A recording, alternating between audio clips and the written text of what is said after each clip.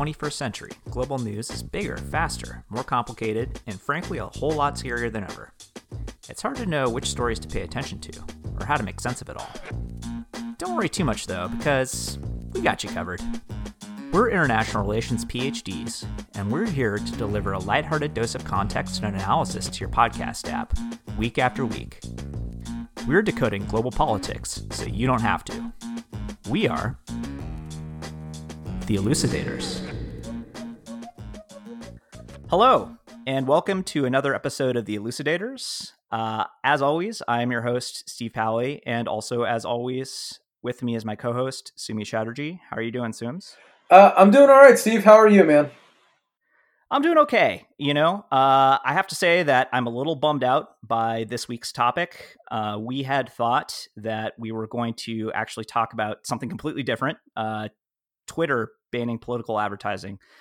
And we may get into that at some point in a later week. But a pretty big news headline blew up over the last day or two.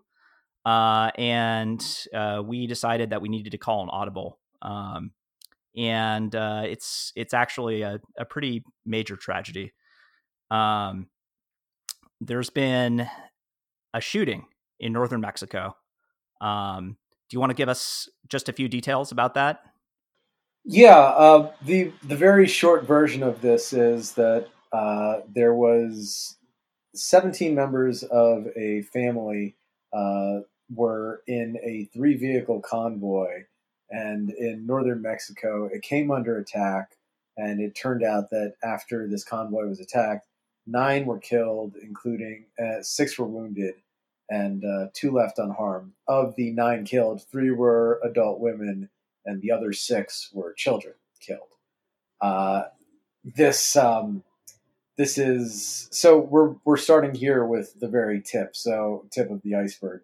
So it starts as this very horrible, gruesome crime in which women and children are killed. Okay.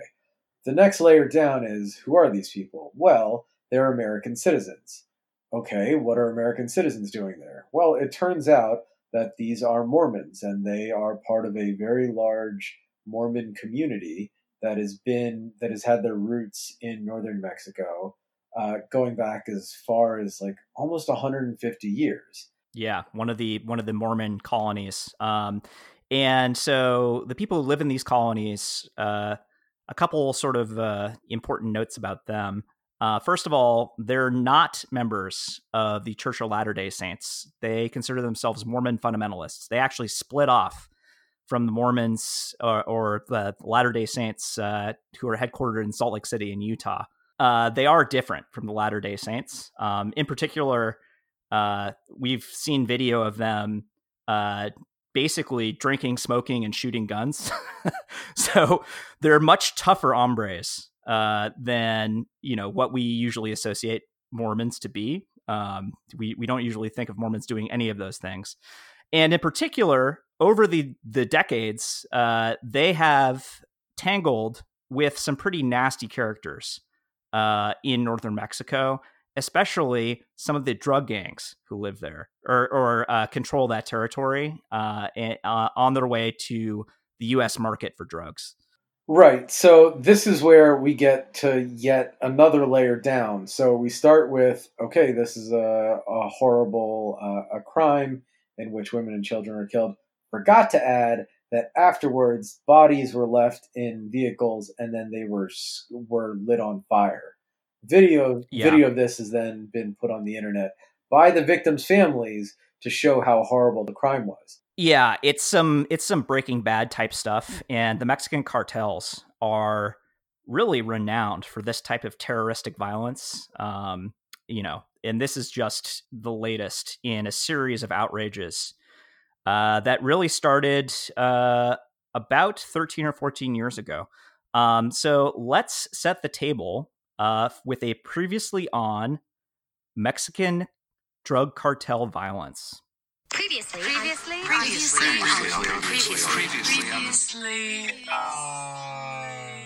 This basically got started in a big way during the George W. Bush administration in 2006. So the naughty Audis. We had drug cartels prior to that, but they were mostly larger, sort of very rigid hierarchical organizations that could sort of enforce rules and limit violence amongst themselves. In addition, they worked hand in glove with the Mexican government, which was dominated by the PRI, one party state, for something like, well, the entirety of the 20th Several century, decades. basically. Yeah, quite a long time. This arrangement breaks down in the early 21st century when the PRI loses its grip on power and new types of politicians actually rise to the fore. In 2006, Mexicans elect Felipe Calderon as president, and he declares basically the Mexican war on drugs. And he says, I am sick of these cartels operating with impunity, basically transporting drugs, including Colombian cocaine, Mexican marijuana, heroin, synthetics, basically everything you can think of, across Mexican highways into the United States, and making anywhere between $15 and $30 billion a year doing it by most estimates. So he deploys the Mexican army to fight these cartels. And basically a insurgency ensues. I think that's the best way to put it.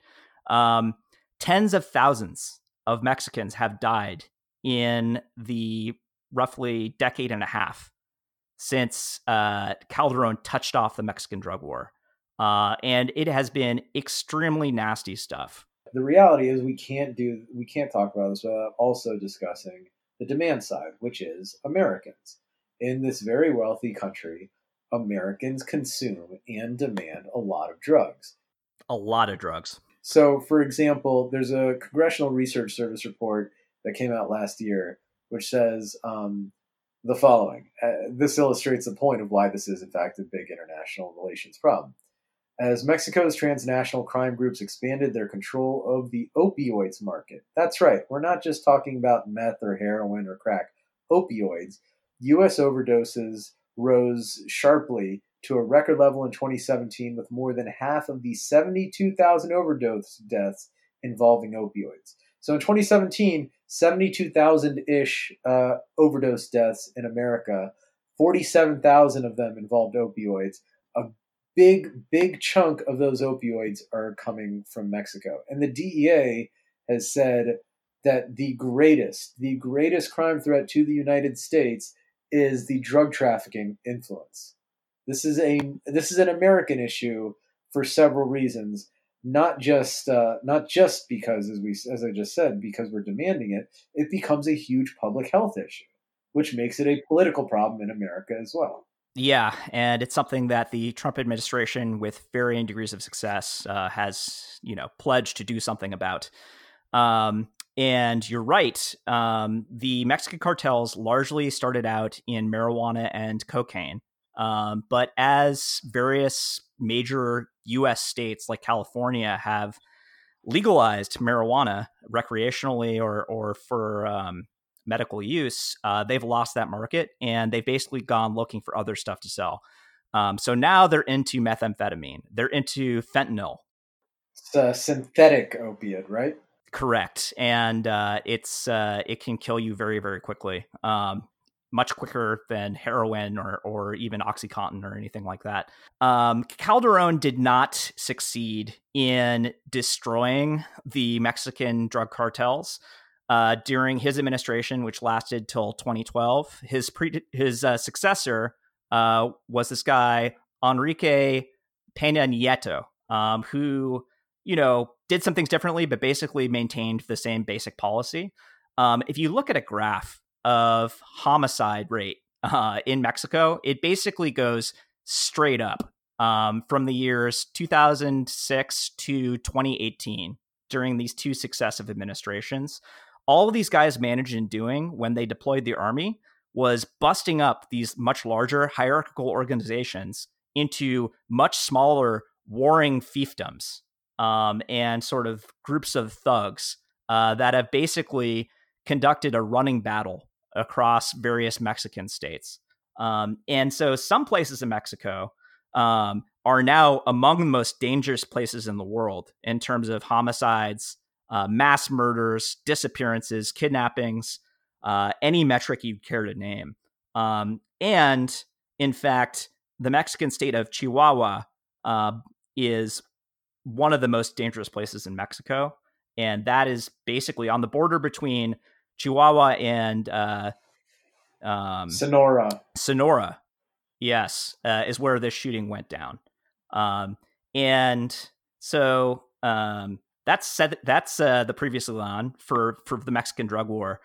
Let's get into kind of what happened exactly and what the current thinking is on who did this and why they did it.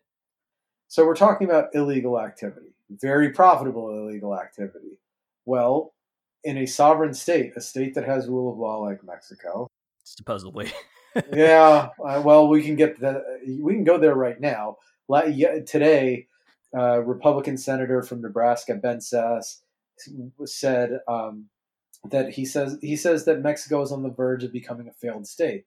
Well, part of the basis for calling a state a failed state is the failure to maintain rule of law, and so we're starting to see these things like this crime today is evidence of that in this one specific way. Okay, you can have a country that has rule of law in which organized crime kills civilians, fine. But what you're starting to see is that these Mormons, this is sort of a blowing up point of a years-long dispute between Mormons and drug cartels, Mormon colonies being close to the American border, in which the Mormons have had to take their own safety into their own hands, bringing in lots of money and guns from the United States into Mexico, where they're not supposed to have the guns. They had to bring it. They had to change the political leadership in their area to then allow to get laws passed so that they could then have guns, so that they could have these guns to protect themselves and police their own colonies because of their fear of being attacked and killed, justifiable fear, as we've seen today, of being attacked and killed by these drug cartels. Yeah. So going back about 10 years ago, two prominent members of this sort of extended family of Mormons were kidnapped and killed by a local drug cartel. In the intervening decade, it seemed as though, from what we've read, the Mormon colonists and the local cartels had reached some kind of d'entente. In that there weren't that many kidnappings, nobody was getting shot, things seemed to be calming down. So it's kind of weird to ask, well, why now? Why this particular convoy of 3 vehicles filled with women and children? Was this a deliberate attack by the cartels on the Mormon colonists with whom they have a violent history, but seemingly had kind of put that to bed over the past decade? Or was it actually an accident? Did they think that this convoy was full of rival gang members or something like that? Yeah, it's a little hard to tell, but the answer of okay, so the official word from Mexican authorities is that it may have been a case of mistaken identity. Um, if you look at images of the folks that were killed, they look like regular Caucasian Americans. This does not. It just doesn't. And the way in which the crime was perpetrated, it seems highly unlikely, just as like a common sense thing, that this was an oopsie situation.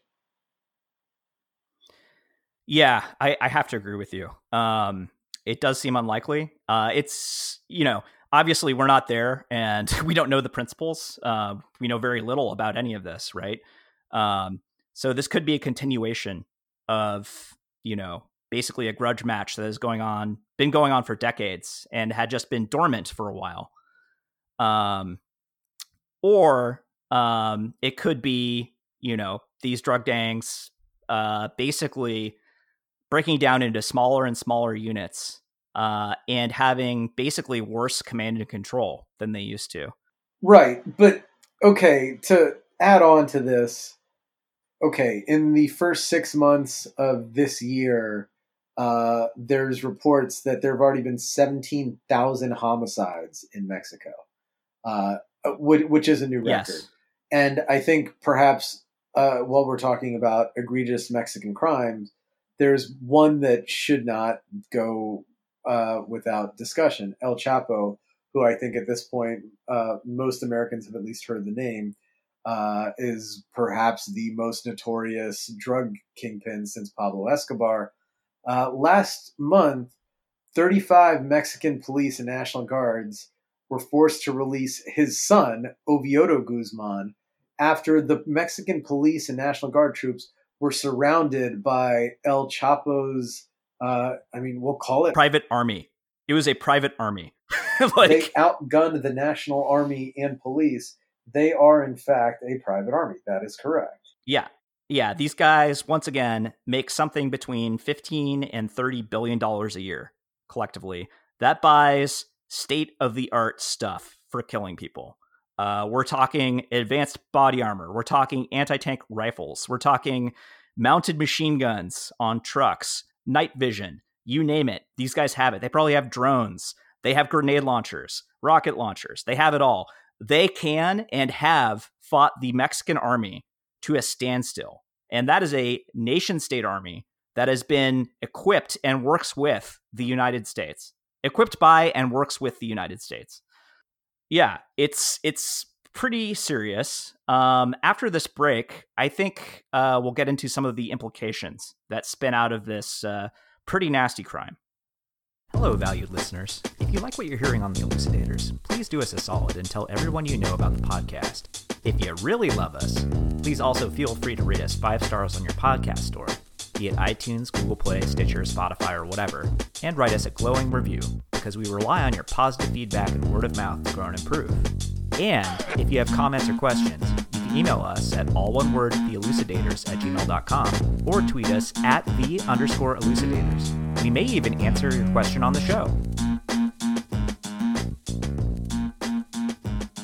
All right, we're back. So, Sumi, earlier you were talking about state failure, and Senator Ben Sasse from the great state of Nebraska basically saying, well, Mexico is now on the verge of being a failed state. So the United States needs to pay attention to this situation above and beyond this really nasty attention-getting crime that was just occurred. What does he mean by that? Why is it important for the United States to pay attention to this now? This is a crazy thing. Mexico is not, in spite of the way many folks in the United States talk about Mexico, Mexico is not a poor country. No, it's middle income. Actually, upper middle income. It is by any measure one of the 15 or 20 biggest economies in the world, putting it in league with countries like Spain and Australia, the Netherlands, Saudi Arabia. This is not a poor country. It is, in fact, a country that is incredibly corrupt. It's bad. It's very unequal. It has a level of inequality actually very similar to Chile, which is another OECD member. So fairly wealthy, middle income, developing country.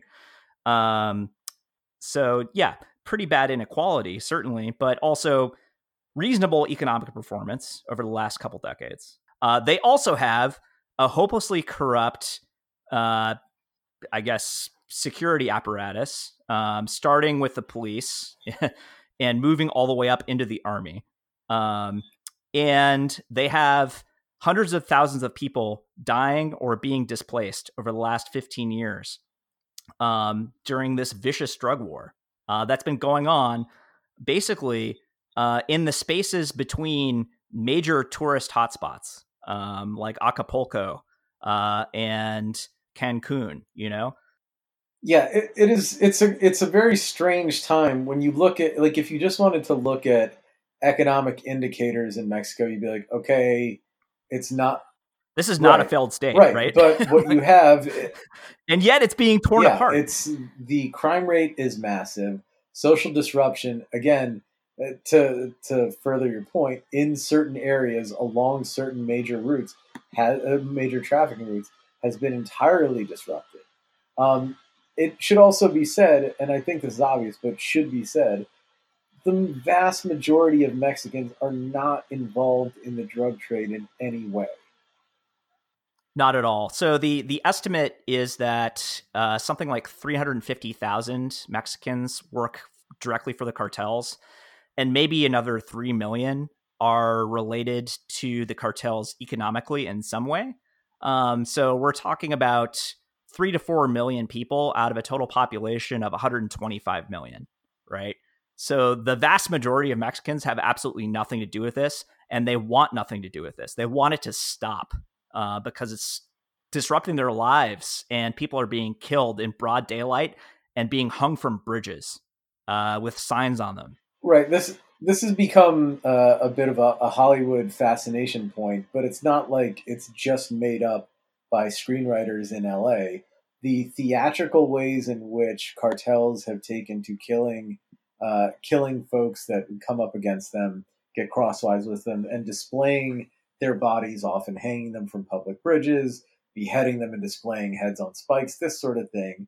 It is tremendously, let's just say, chilling to the ability to have a functioning society. Yeah, or gunning down SUVs full of women and children and then lighting those SUVs on fire. This is the kind of stuff that Mexican drug cartels have become notorious for, like much worse than the Colombians ever were. Right. Which is a crazy thing. This is, earlier today, the question of, Ben Sass says, okay, well, this is coming up on a failed state.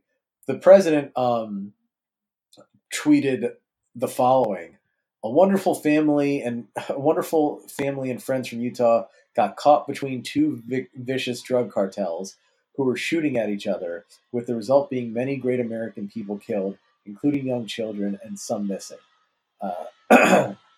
If Mexico needs or requests help in cleaning out these monsters, the United States stands ready, willing, and able to get involved and do the job quickly and effectively. The great new president of Mexico has made this an issue, a big issue, but the cartels have become so large and so powerful that you need sometimes an army to defeat an army. This is the time for Mexico, with the help of the United States, to wage war on the drug cartels and bring them and wipe them off the face of the earth. We merely await a call from your great new president. Yeah, and that great new president is this guy, Antonio Manuel Lopez Obrador. He goes by the sobriquet AMLO. Those are his initials. And it doesn't seem as though he's going to be making the call that President Trump is waiting for. No, in fact, go ahead. He's actually adopting the exact opposite tack. He ran on a peace platform with the cartels. He said, basically, my two predecessors, Calderon and Peña Nieto, went to war with the cartels. And our homicide rate basically doubled and then almost doubled again over the course of 12 years. This has not worked. I am moving to a policy of hugs, not bullets. Those are his words. So he is standing down the military confrontation with the cartels, hoping that they will be able to reconstitute and police themselves. His argument, he is a leftist, a socialist. His argument is that the underlying problem that is driving cartel violence is actually the fact that too many Mexicans are poor, and it's easy for the drug cartels to recruit basically cannon fodder, give them assault weapons, and send them off to kill and die because they have no money and no prospects. If Mexico reduces its inequality and sort of improves the livelihoods of its poor people, then the allure of the cartel lifestyle and that cartel money will naturally decrease. But here's the thing, he's standing down and things aren't really getting better, at least not in the short term, right? It also needs to be said that the President of the United States put himself in an awful position vis-a-vis Mexican relations with the way he talked about Mexicans and immigrants from Central America. Yeah, that's a great point. No, it cannot possibly benefit the President of Mexico in this moment, as far as I know, to then take up common cause with the president of the United States, who has, I think, kindly and diplomatically put, spoken disparagingly of Mexicans. Indeed, he has. He's broken off NAFTA, and he continues to sort of poke and prod the Mexicans about immigration issues. And yeah, then there's all of the obviously racist rhetoric from the 2016 campaign as well. On AMLO's part of things, he is very much in the tradition of the Latin American nationalists, especially the leftist nationalists. So he is very suspicious of American motives and is in sort of the Yankee go home mentality that is very well worn in Latin America. We kind of cycle between, anti-Americanism and pro-Americanism in Latin America. And it would appear that Mexico is entering an anti-American phase of its history, and it has good reason to do that, given the current occupant of the White House.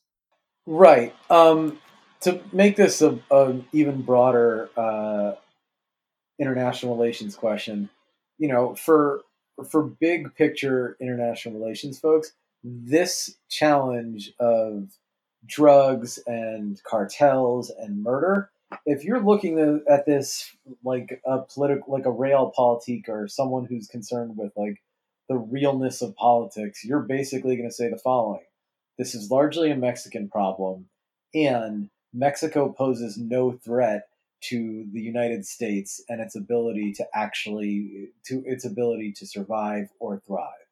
This country continues. Yeah, you can always count on realists to miss the trees for the forest, right? And if you're a good, happy liberal who says like, "Oh, let's increase trade and let's increase our connections together because this will lead to more peace," you can also say, "Well, there's also a giant problem there because we're now dealing in massive illegal economies." Right. This entire thing is a multi-$100 billion black market. And the bottom line is Americans have an insatiable appetite for illegal drugs. There are two possible solutions to this problem. One is that all of a sudden people just stop wanting to do drugs. Unlikely. The other solution is, of course, to legalize drugs, so it is no longer a black market. And in some ways, we're in the process of doing that, and it's actually proven somewhat effective against the Mexican cartels vis-a-vis marijuana, right? Yeah.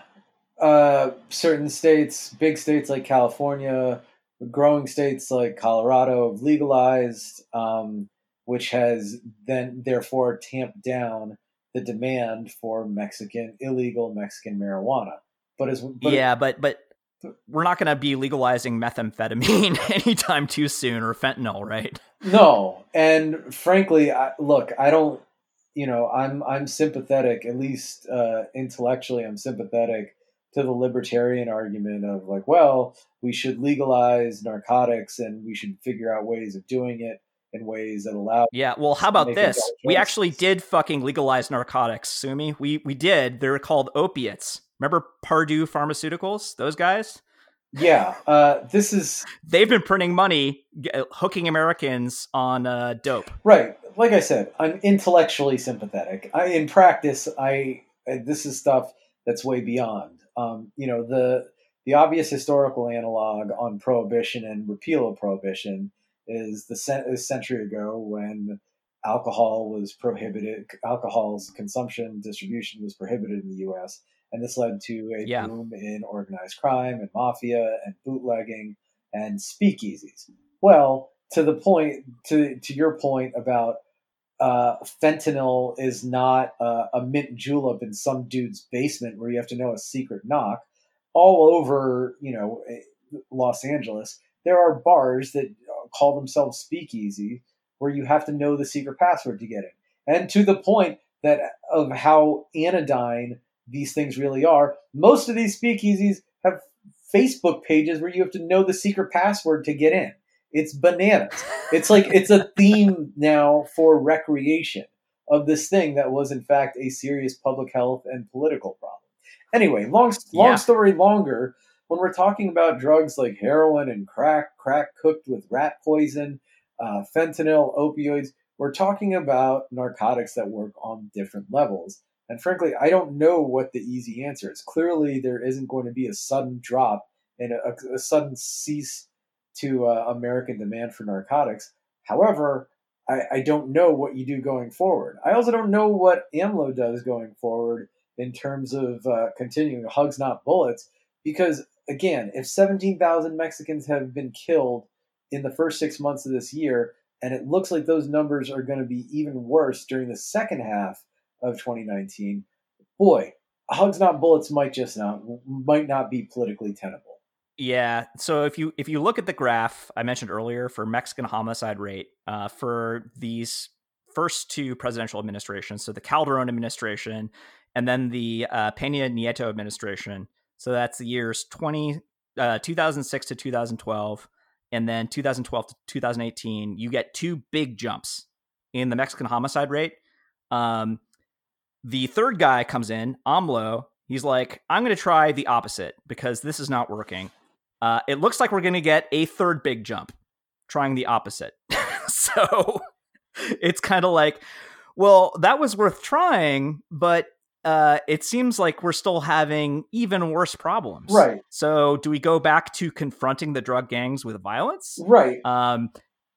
We've already tried that. That's not going to work. Where do we go from here? But now the other part is to go back to the Trump tweet where he said, these folks, these cartels are monsters and have armies, and you need an army to fight an army. 2 quick points. 1, Mexico has an army. Yeah, a good one that we equipped. Right. And number 2, so now American policy towards Mexico based on presidential declarative policy has moved from we're going to build a wall to keep out all illegal drugs and undocumented immigrants from coming into this country, and Mexico is going to pay for that wall. To hey, there is a wall being built. Let's nobody consider the fact that everyone that tries to scale or break this wall can do so. But now the policy is, oh hey, now we're going to send in the American army. The U.S. military is going to go into a massive country like Mexico with dispersed drug cartels and their private armies all over this country, and we're going to fight them? No, I don't think we're going to do that. I think what's probably going to happen is that AMLO may or may not abandon his policy of hugs not I said hugs not drugs. It's hugs not guns, or hugs not bullets. If he doesn't, then we have another 5 years of that policy. He can't run for re-election. The next guy, I'm sure, will be back to military confrontation. I bet that AMLO abandons this and just goes back to using the military.